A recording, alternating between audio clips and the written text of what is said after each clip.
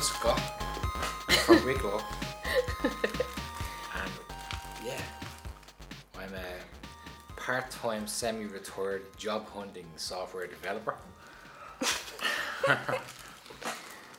And yeah, we decided with my partner, my friend, my best friend, to make a couple of podcasts based on some of the garbage that we see, read, and listen to in and around all news that's created and released to the public.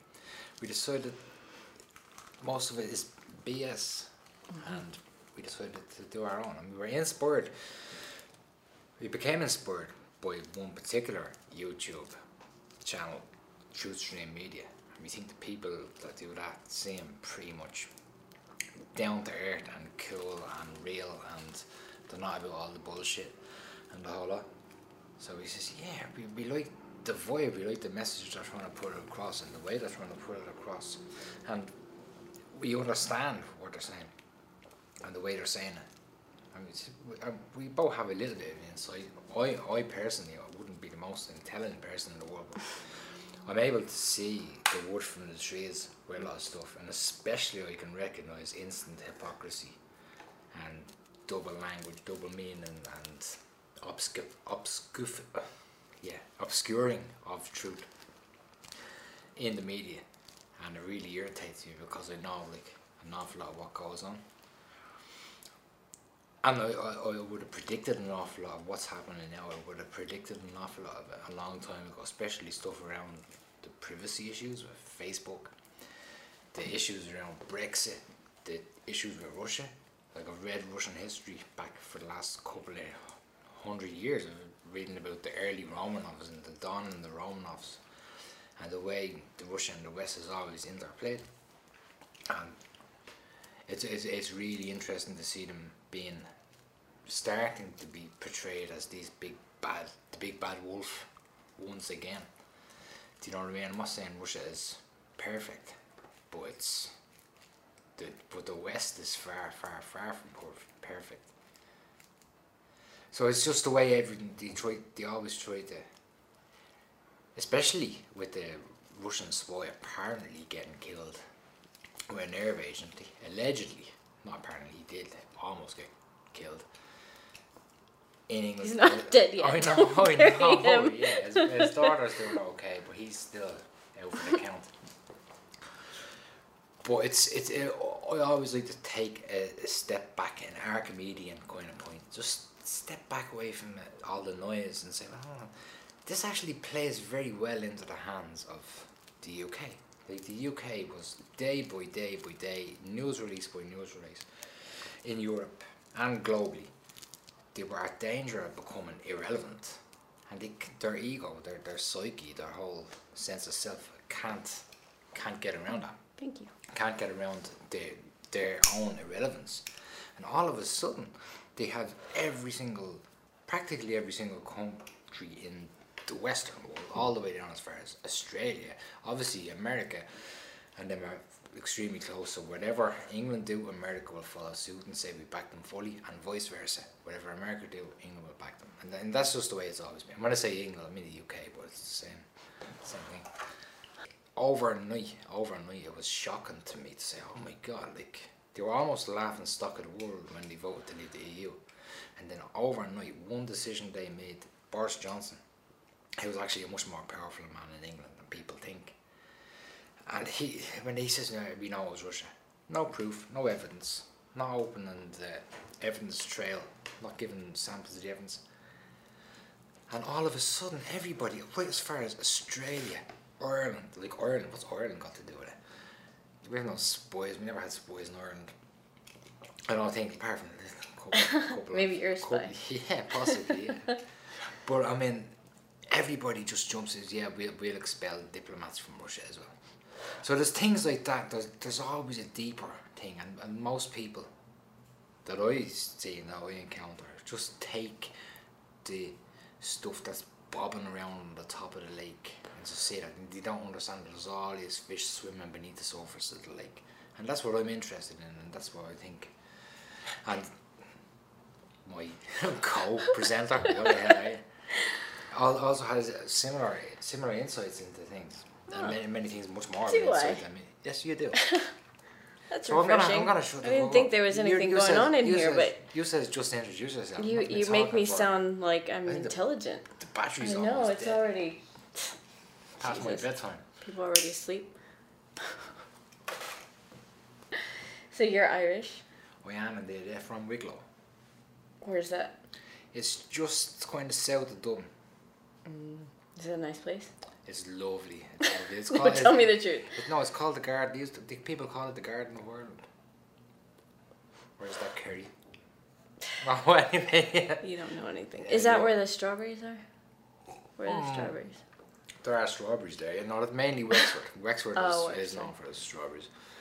Wicklow is between Wexford and Dublin. Kinky. Stuck in the middle. It's Steelers wheel, you know. Oh wow. That's a little erotic. I think you said everything for us.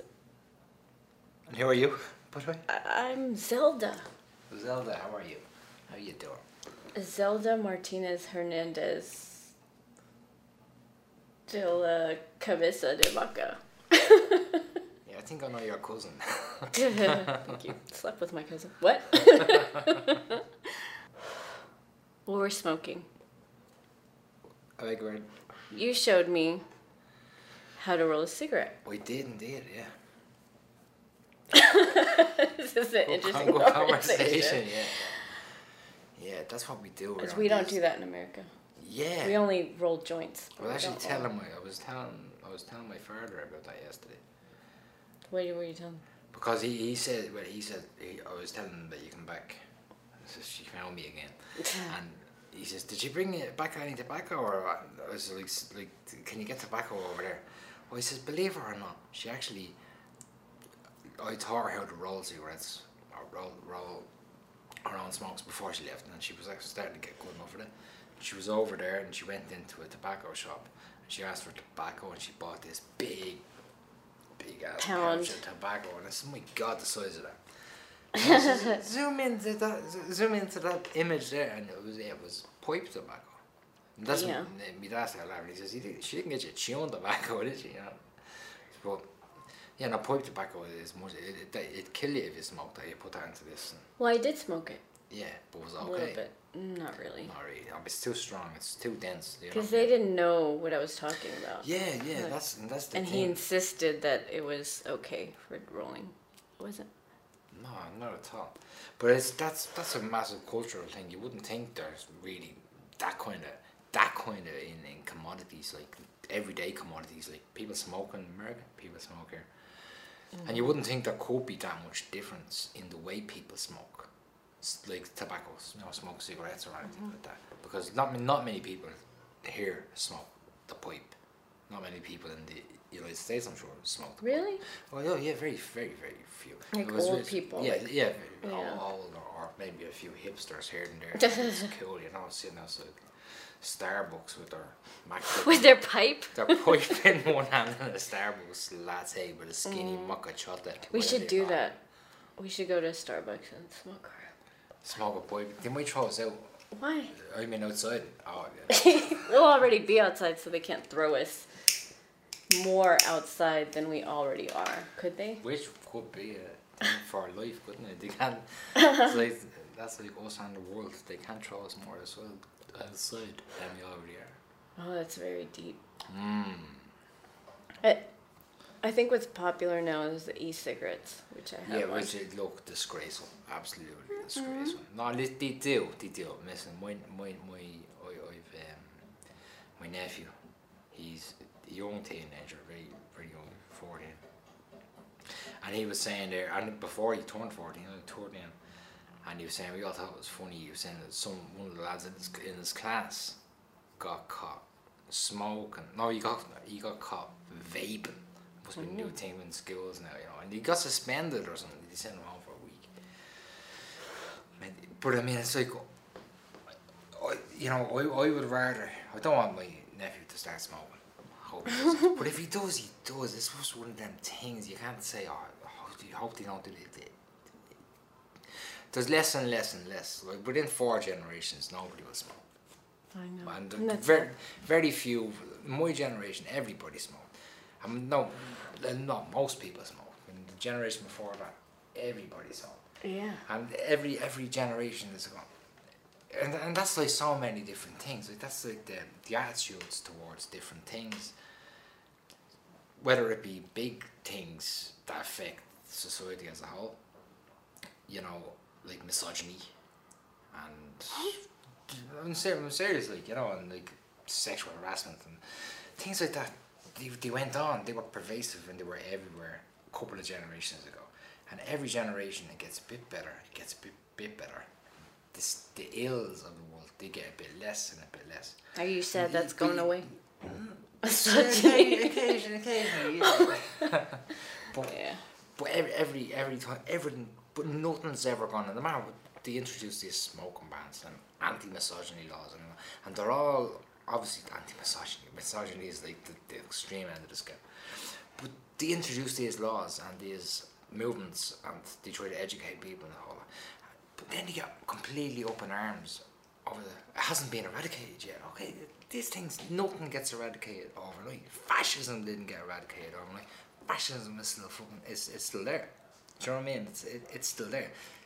Some things will never be completely eradicated. People will always smoke. There will always be misogynists. There will always be sexual harassment. The only thing as a society you can hope for is that it gets significantly less generation after generation. And the best you can hope for is that intergenerational. You know what I mean? So like I'm 40 tomorrow. But the thing is, you have, when I was 20, the world was a certain way, and the world is a certain way now. So that's 20 years, 2 decades, and I've seen significant change. When I was 20, practically nobody. You could harass anyone without being. Yeah, or be harassed or whatever. Or be harassed. But nobody had a smartphone. Nobody had a phone. I mean, there was no such thing as a smartphone. Because everyone was smart. But yeah, exactly, yeah. But no one even had phones, like. And then everyone had phones. Then everyone had smartphones, and some people had these fancy phones that you could text people on. You know, I think that was 2G. 2G. You know, we're heading towards 5G now, where your fridge tells you to put that cake back. Don't eat it. You'll get diabetes, you fat fucker. Yeah. Do you know what I mean? So it's like, but it's, so you can see then that's intergenerational changes, like massive, like changes. But there's always going to be remnants. There's always going to be people stuck in the past. So there will always be people. Yeah, I digress once again. I always digress. But yeah, I would rather hear. I don't want to hear. I hope he doesn't smoke. You know what I mean? Because it's a terrible habit. Even though I actually don't think it's a terrible habit, I love it. But I would rather hear if they caught him smoking. I'd say fair enough. They caught him smoking because they're all smoking. Do you know what I mean? But it's always his age. I had been caught smoking around 20 times. How old were you when you started smoking? 11. What? I was a late. Yeah. I was a late. You were late. A late starter. Yeah. Yeah. I was a good boy up until then. Yeah. 11. That's. But everyone was doing it. It wasn't like. It wasn't the thing. When I say everyone, half the class, probably even less than that. But even if it was only 10% of the class. Half of your class at age 11 was No. I tell you smoking. I'd say when I was 11, I'd say it was probably between 10 and 20% of the class. Definitely 10% of the class smoked full time. Full time. Yeah, It's like, a job. Yeah, like about 5 to 10 cigarettes a day, and then there was another 10% who smoked every couple of days. They'd have one or they'd have it. Oh.